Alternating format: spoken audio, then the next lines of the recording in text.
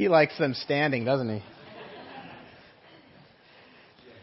Please open your scripture to Hebrews.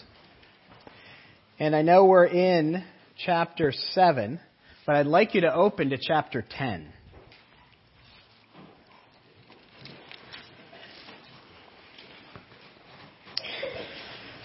So chapter 10, verse 19. Many of God's inspired books have a great therefore in them. The most famous is probably Romans 12 that has that great therefore as God's beloved. Offer your bodies as living sacrifices. This is the great therefore of Hebrews, of the book of Hebrews. Look with me at verse 19 and following. Therefore, brothers, since we have confidence to enter the holy places by the blood of Jesus, by the new and living way that he opened for us through the curtain, that is, through his flesh, and since we have a great priest over the house of God, let us draw near with a true heart in full assurance of faith. This is the great therefore of Hebrews. The great conclusion to what he has begun back in chapter 5, verse 1. Really, you can take it all the way back to chapter 3, verse 1, when the author there says, "Consider Jesus, the apostle and high priest of our confession." And I want you to, if you're still there in chapter 10, if you're an underliner, to underline the words, "Let us draw near." Because that's the question that chapters 5 through 10 is trying to answer. How do you draw near to God? How do you get close to God? How are sinful people to enter into a relationship with a perfect, holy God? If you're here today and you're not a believer, if you're not a Christian, if you haven't given your faith to Christ, I love that you're here. And I hope you come back every week. I hope that you feel welcome. I hope that you feel loved and cared for. I'm glad that you're here. But maybe you think that drawing near to God means being a good person. Being a moral person. You know, if I can just swear less or do some more good than bad, I can draw near to God. Or, or maybe being earnest about religion or earnest about spirituality. That, I'm investigating these things, that you're drawing near to God. Or perhaps you think that drawing near to God is going to church, like today. You're drawing near to God, nearer to God, right? If you're a believer here, if you're a Christian here, maybe that's what you think too. I'm drawing nearer to God because I go to church. Or maybe we add things like, I draw near to God when I do my devotions. Or maybe when you pray, I'm drawing nearer to God. Or maybe it's obedience. If I can just obey God, I will draw nearer to God. Or maybe it's something like listening to worship music. We feel nearer to God when we're listening to music. It stirs us. If you were a Jew 2,000 years ago, you might say some very similar things. I draw near to God by going to the temple, by offering sacrifices, by being consistently coming before the priest. But what this whole section, chapters 5 through 10, and our text is going to teach us today, for anybody, for everybody, there's only one way to draw near to God. And that is through belief in the completed work of our high priest, Jesus Christ. So now turn back with me to chapter 7 as we read our text for today, the whole chapter. For this Melchizedek, king of Salem, priest of the Most High God, met Abraham returning from the slaughter of the kings and blessed him. And to him Abraham apportioned a 10th part of everything. He is first, by translation of his name, King of Righteousness, and then he is also King of Salem, that is, King of Peace. He is without father or mother or genealogy, having neither a beginning of days nor end of life, but resembling the Son of God, he continues a priest forever. See how great this man was, to whom Abraham the patriarch gave a 10th of the spoils. And those descendants of Levi who received the priestly office have a commandment in the law to take tithes from the people, that is, from their brothers, though these are all descended from Abraham. But this man who does not have his descendants from them received tithes from Abraham and blessed him who had the promises. It is beyond dispute that the inferior is blessed by the superior. In one case, tithes are received by mortal men, but on the other case, by one of whom it is testified that he lives. One might even say that Levi himself, who receives tithes, paid tithes through Abraham, for he was still in the loins of his ancestor when Melchizedek met him. Now, if perfection had been attainable through the Levitical priesthood, for it is under it the people receive the law, what further need would there have been for another priest to arise after the order of Melchizedek, rather than the one named after the order of Aaron? For when there is a change in the priesthood, there is necessarily a change in the law as well. For the one of whom these things are spoken belonged to another tribe, from the one from which no one has ever served at the altar. For it is evident that our Lord was descended from Judah, and in connection with that tribe, Moses said nothing about priests. This becomes even more evident when another priest arises in the likeness of Melchizedek, who has become a priest not on the basis of a legal requirement concerning bodily descent, but by the power of an indestructible life. For it is witnessed of him, you are a priest forever, after the order of Melchizedek. For on the one hand, a former commandment is set aside because of its weakness and uselessness, for the law made nothing perfect. But on the other hand, a better hope is introduced, through which we draw near to God. And it is not without an oath. For those who formerly became priests were made such without an oath. But this one was made a priest with an oath, by the one who said to him, "The Lord has sworn and will not change his mind. You are a priest forever." This makes Jesus the guarantor of a better covenant. The former priests were many in number because they were prevented by death from continuing in office. But he holds his priesthood permanently because he continues forever. Consequently, he is able to save to the uttermost those who draw near to God through him, since he always lives to make intercession for them. For it was indeed fitting that we should have such a high priest, holy, innocent, unstained, separated from sinners, and exalted above the heavens.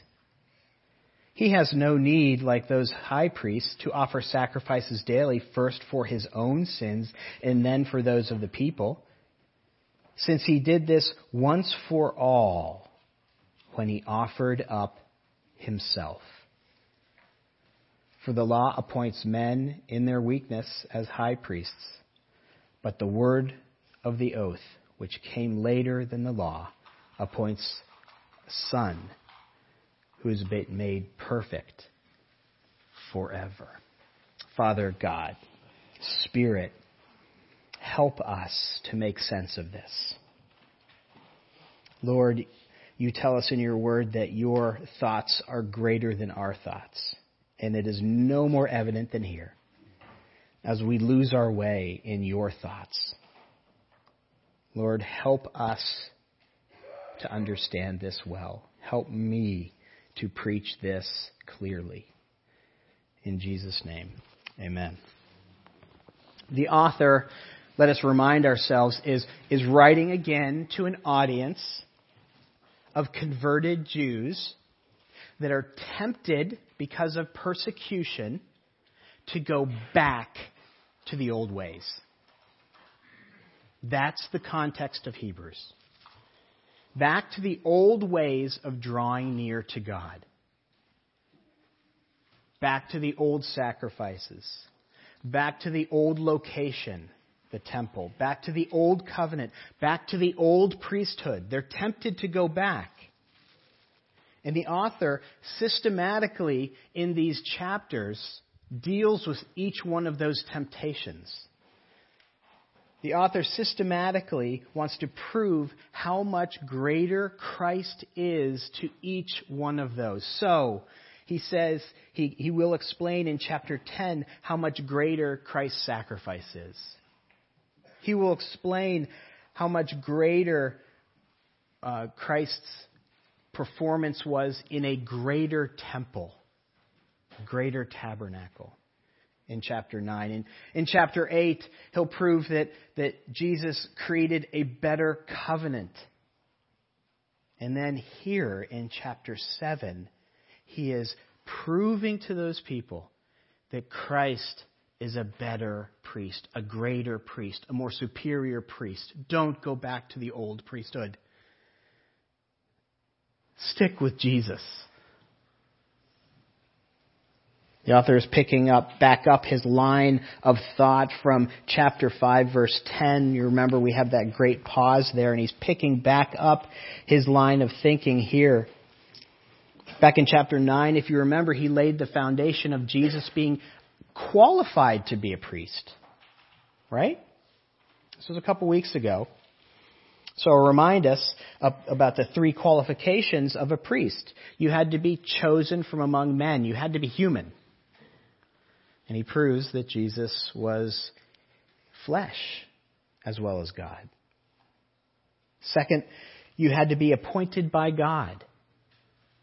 And back in chapter 5, he proves that God appointed Christ as priest.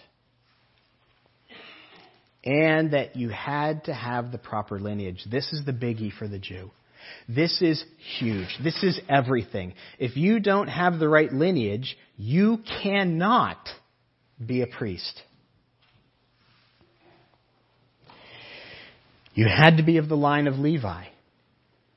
And in chapter 5, verse 10, where he leaves off his thinking, he introduces this other lineage, this other priestly lineage of Melchizedek. Jesus is a priest in the lineage of Melchizedek. And that is what our author wants to draw our attention to in the first three verses of our text here, verses 1, 2, and 3 in chapter 7.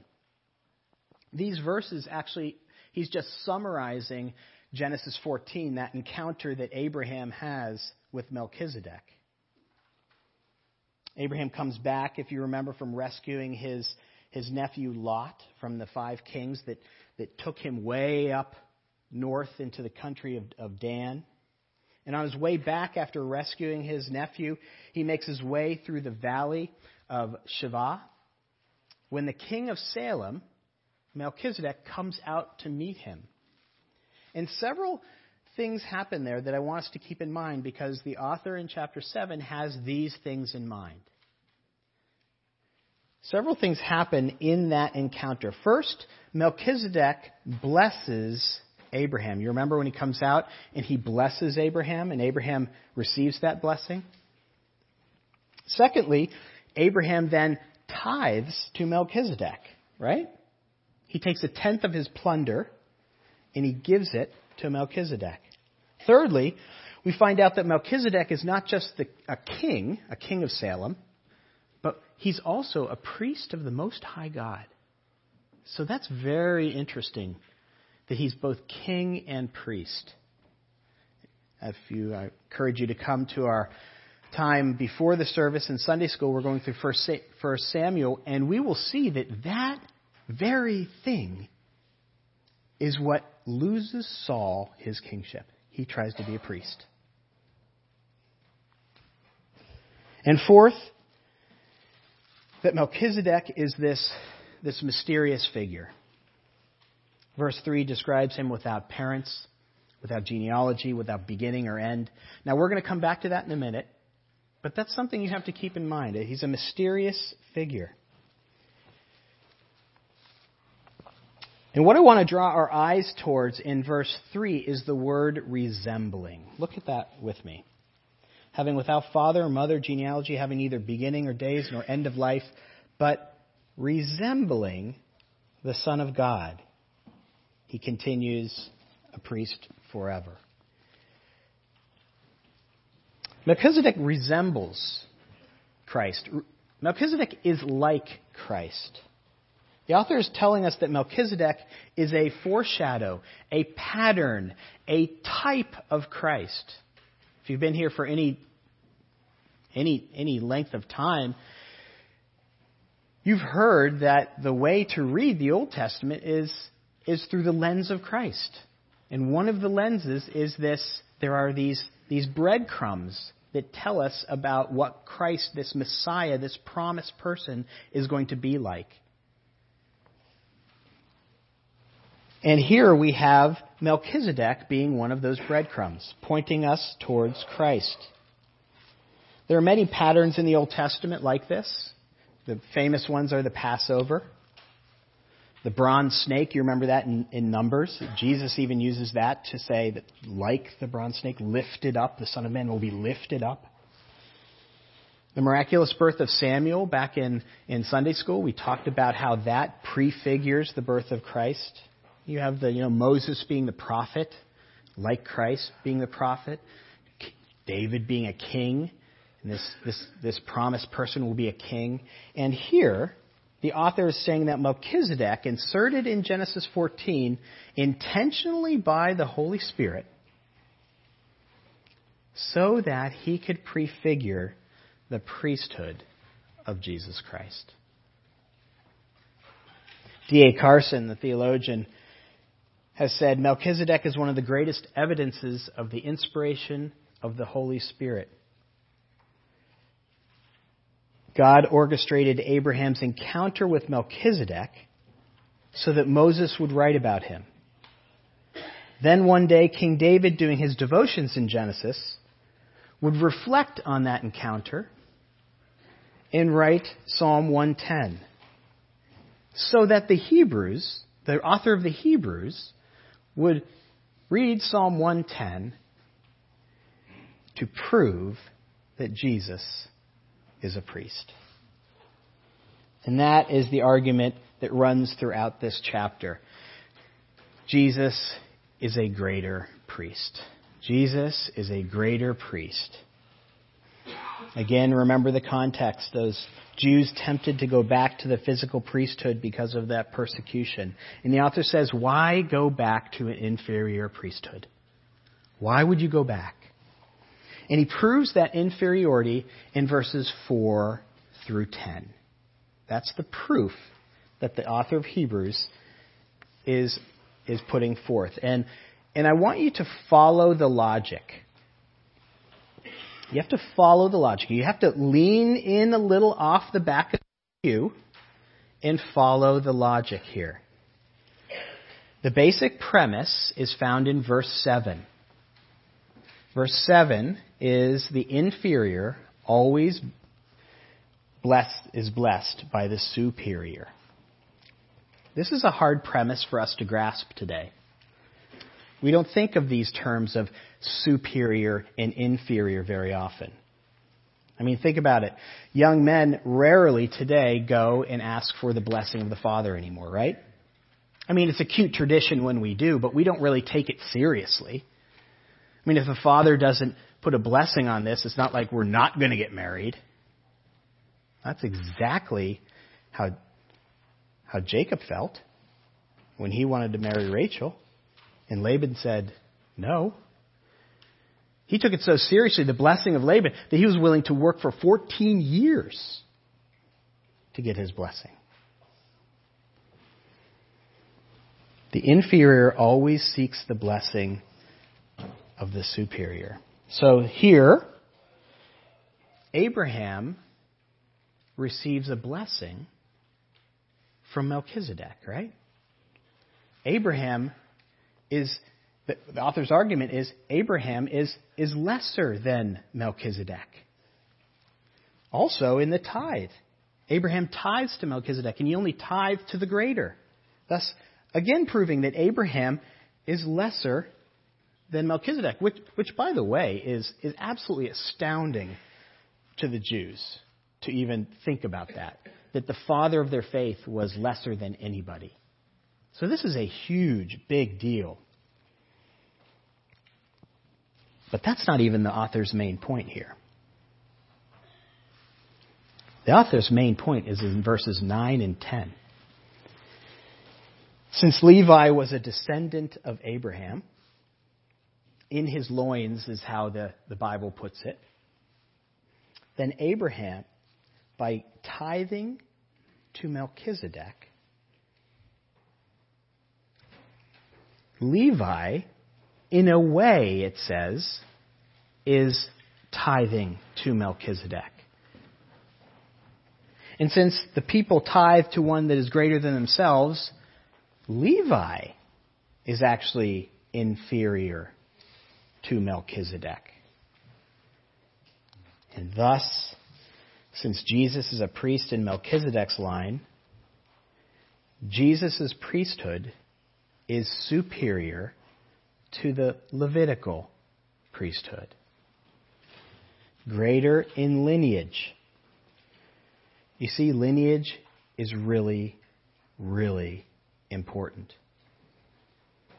I read this week about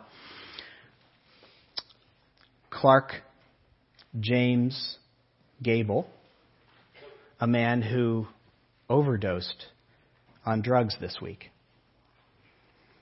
Read it online. The only reason that he's mentioned is because he's in the lineage of the actor Clark Gable. See, a person dies every 11 minutes of a drug overdose in the United States. 130 people a day, drug overdose. But Clark James Gable, his overdose was mentioned because his lineage is kind of important in our culture. And so it's mentioned. Lineage is still important, but nothing compared to the Jews. To the Jews, lineage was everything.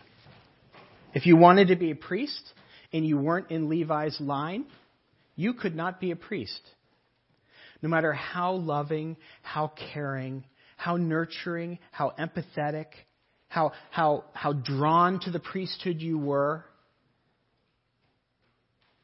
how much the people looked to you and maybe not even their priest, you could not be a priest if you were not in Levi's line. Christ embodied all those things: empathy, love, caring, nurturing, compassion, everything and more. But he wasn't a descendant of Levi. Verses 13 and 14, that's why they're there, prove that point. It says, no one from the tribe of Judah ever served at the altar. So Jesus could not be a priest in that line. But the author here is proving that he is a priest in the order of, in the lineage of Melchizedek. And that is a superior lineage to be a priest from. But that's not all. It's not just superior because of the lineage. It's superior because of the duration. He says it's a superior priesthood because it comes from Melchizedek. And he's just proved that Melchizedek's priesthood is superior to Levi's. But it's also superior in a second way. It's superior in duration. If you look at verse 17, it says that Jesus is a priest forever after the order of Melchizedek, quoting Psalm 110. A priest forever. This illustration is kind of hard for me to say, but I'm going to say it anyway. When something is good, you want it to last forever. Tom Brady has been the quarterback of the Patriots for 19 years, going on 20 years. And it's been a really good time to be a Patriots fan. I'm not going to say amen, but I mean, it's been a great time, right? I mean, 19 years. I went online, and again, hard for me to do, but they have a 784 winning percentage in their division. 784. That's almost 8 wins out of 10. From 2001 to 2018, they had 18 consecutive winning seasons. That's amazing. Including one undefeated season. 8 straight AFC championship appearances between 2011 and 2018. 8 straight. 9 Super Bowl appearances. Half the time they've been in the Super Bowl. And 6 of those wins. When something is good, you don't want it to end. That's what we're all on the edge of our seats on, right? Brady's 41, 42. I don't want this to end. Don't retire. Belichick, just keep him around. Let's keep this thing going, right? You don't want it to end. It's good. And that's the similar point that the author of Hebrews is trying to make with Jesus in his eternal priesthood. It's so good. Praise God, it never ends. It's eternal. Look at verse 23 with me. He says there, the former priests were many in number because they were prevented by death from continuing in office. But he, Christ, holds his priesthood permanently because he continues forever. Jesus' priesthood is greater because it's permanent. It does last forever. And he proves this once again through Genesis 14 and Psalm 110. If you look there at verse 3 in chapter 7, he again takes us back to Genesis 14, and he says that Melchizedek resembles Christ in his eternality.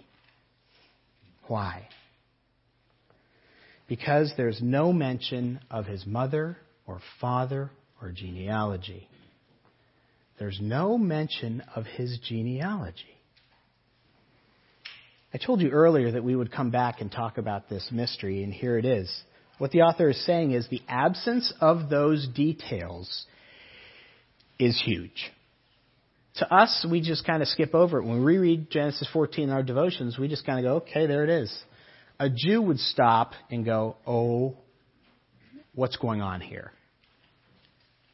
Abraham, the most important person in my faith, is inferior to this guy.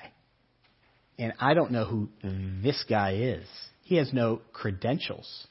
I need his credentials. Those credentials, the genealogy that's missing, is conspicuous. And that silence is deafening for the Jew.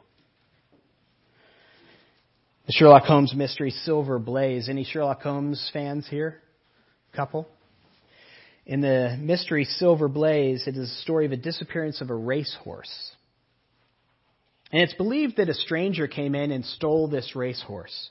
But Holmes is able to pin the horse's disappearance on the horse's trainer. How? Because the dog at the stable didn't bark on the night of the theft. And in Holmes's own words, he said, I had grasped the significance of the silence of the dog. The absence of parents or genealogy, where Melchizedek is concerned, is significant. The author is encouraging us to grasp the deafening silence here. D.A. Carson is again helpful. He says the silence regarding Melchizedek is deafening. Every important figure in Jewish history has a genealogy. The bigger the genealogy, the more important the person. Think of the importance of King David. A whole book of the Bible is written so that we know his genealogy, the book of Ruth. Consider Jesus. So critical that 4 whole Gospels are dedicated to his life, 2 of which contain genealogies. He has 2 genealogies. One, Matthew, tracing his lineage back to Abraham, and the Lucan genealogy, do you remember where that traces his lineage back to? Let me read it to you. Jesus, son of Seth, son of Adam, son of God.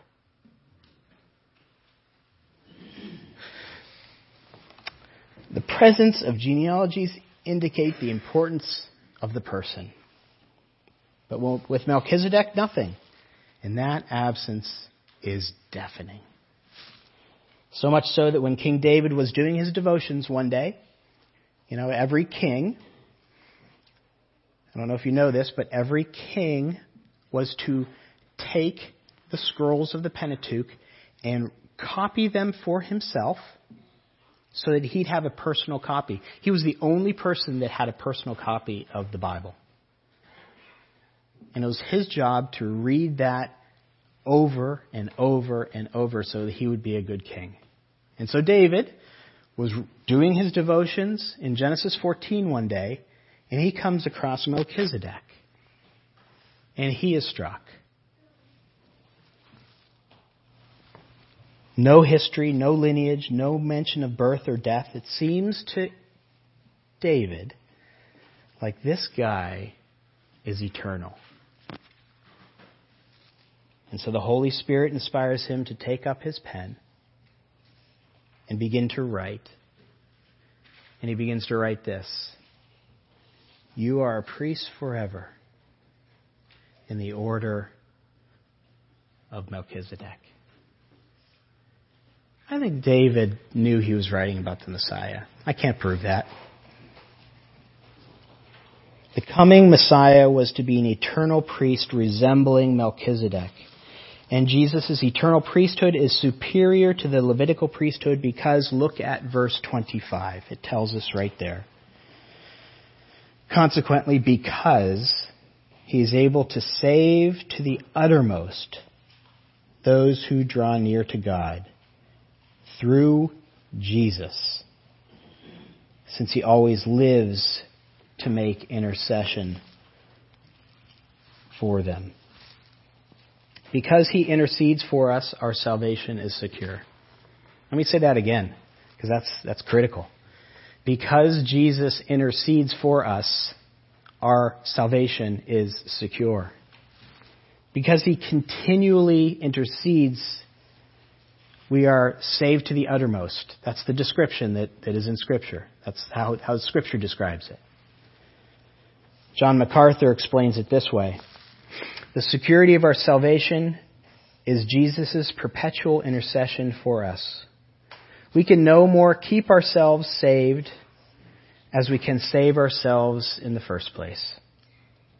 But just as Jesus has the power to save us, he has the power to keep us. Constantly, eternally, perpetually, Jesus intercedes for us before the Father. Whenever we sin, he says to the Father, he turns to the Father and says, put that on my account. My sacrifice has paid for it. Through Jesus Christ, we're able to stand in the presence of his glory, blameless and with great joy. You know where our joy comes from? This verse. If you struggle with joy, memorize this verse and tell yourself this verse over and over and over again. See, our confession and repentance, though necessary in the Christian life, cannot remove our sin. Let me say that again. Our confession and repentance, though necessary in the Christian life, cannot actually remove our sin. What you are doing is not removing your sin. What removes our sin is not something we do, but what Christ has already done for us. And that brings us to our final point. Jesus has a greater cure. This is everything. Jesus is a greater priest with a greater duration, with a greater cure. I don't remember a whole lot about my biological father. My parents divorced when I was 5. He died when I was 15, and I saw him intermittently during summers and vacations, things like that. One of the memories I do have of him is he always had a cooler with him. You know, a cooler that he had some drinks in there and sandwiches and fruit. And I do remember these little vials of clear liquid in that cooler. What I later learned is that was insulin. My dad was a diabetic, and he had to, from time to time, give himself shots of insulin. See, without those daily shots, my dad couldn't live.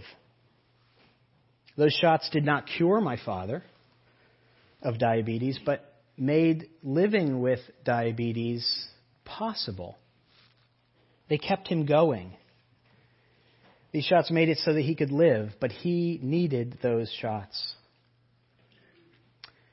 The sacrifices of the Levitical priest are a lot like shots of insulin. It kept them going. When they'd take offerings up to the temple, it would keep them from dying of their disease of sin. It would allow them to live, but it could not cure them. That's what the author is telling us in verse 11. He says, if perfection had been attainable through the Levitical priesthood, what further need would there have been for another priest to arise after the order of Melchizedek? If that was good, if that was enough, why Christ? He goes on to say in verse 18 here that the law made nothing perfect.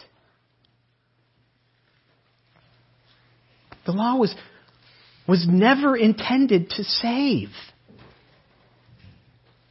It was intended to, as shots of insulin, to keep the wrath of God from coming down on people.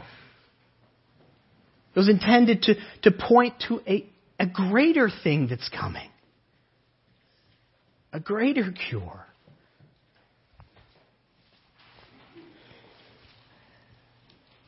So what hope do we have? How do we draw near to God and not die? And the author says very succinctly, it's through Jesus Christ, our high priest. Verse 19 calls it a better hope is introduced through which we draw near to God. Brothers and sisters, we draw near to God through Jesus Christ. Not through living an obedient life.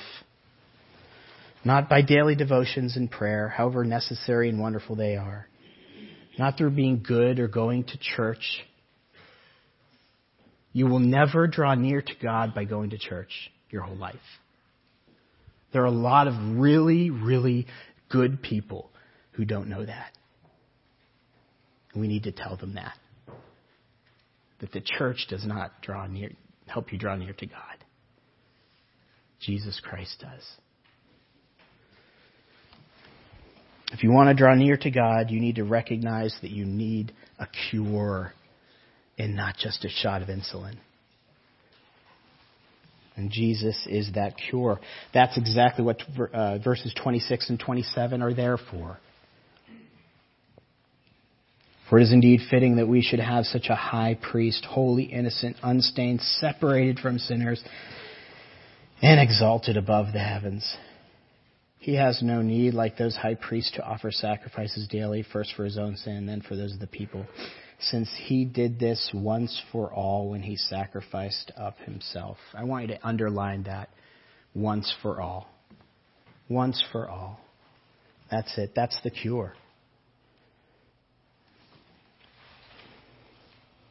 Because those are life.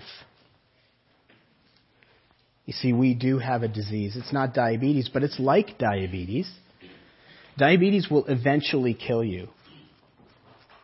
You die of diabetes. You die slowly, but you die of diabetes. And sin is just like that. Maybe you don't notice it now. If you've had diabetes and you've only had diabetes a couple of years, you don't notice it.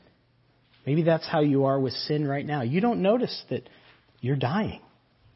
But the Bible says that sin is death. And unless something is done, we will die of it. And God did something. He intervened. He sent the cure. John 3:16. He loved the world so much that He sent His only Son to live this perfect life that we cannot live. To actually obey God. Not because He has to or because He was earning God's favor, but because He wanted to. His heart was beating for God's pleasure.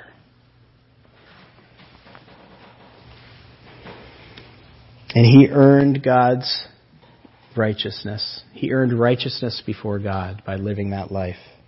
And He, being innocent, allowed Himself to be declared guilty. That's what Easter week really brings to the forefront, doesn't it? That's why I encourage you to come here on Monday, Thursday, and Good Friday, and experience anew and in depth how Jesus stood silent before a mocking crowd, stood silent before His accusers, who said, "Speak," and He didn't. Who was silent as they beat Him and punched Him and spit on Him.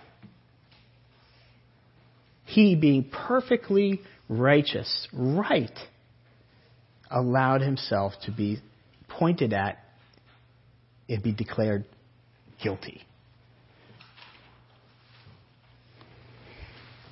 And He allowed Himself to take the punishment for that guilt, agonizing and dying on that cross, enduring separation from God that you and I deserve. We deserve that. He didn't.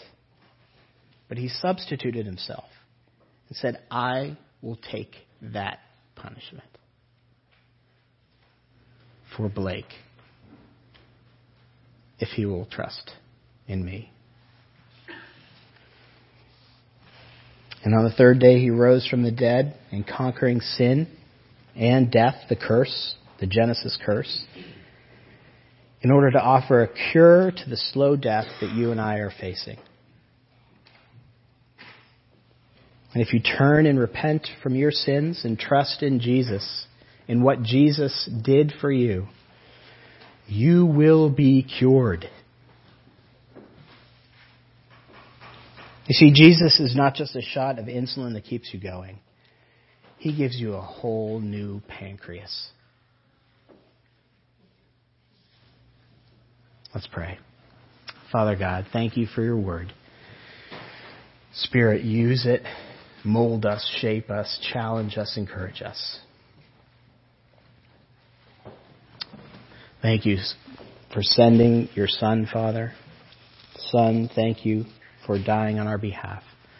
And Spirit, thank You for Your work, which is changing our hearts so we can see the cure, the gospel of Jesus Christ. In Jesus' name, amen.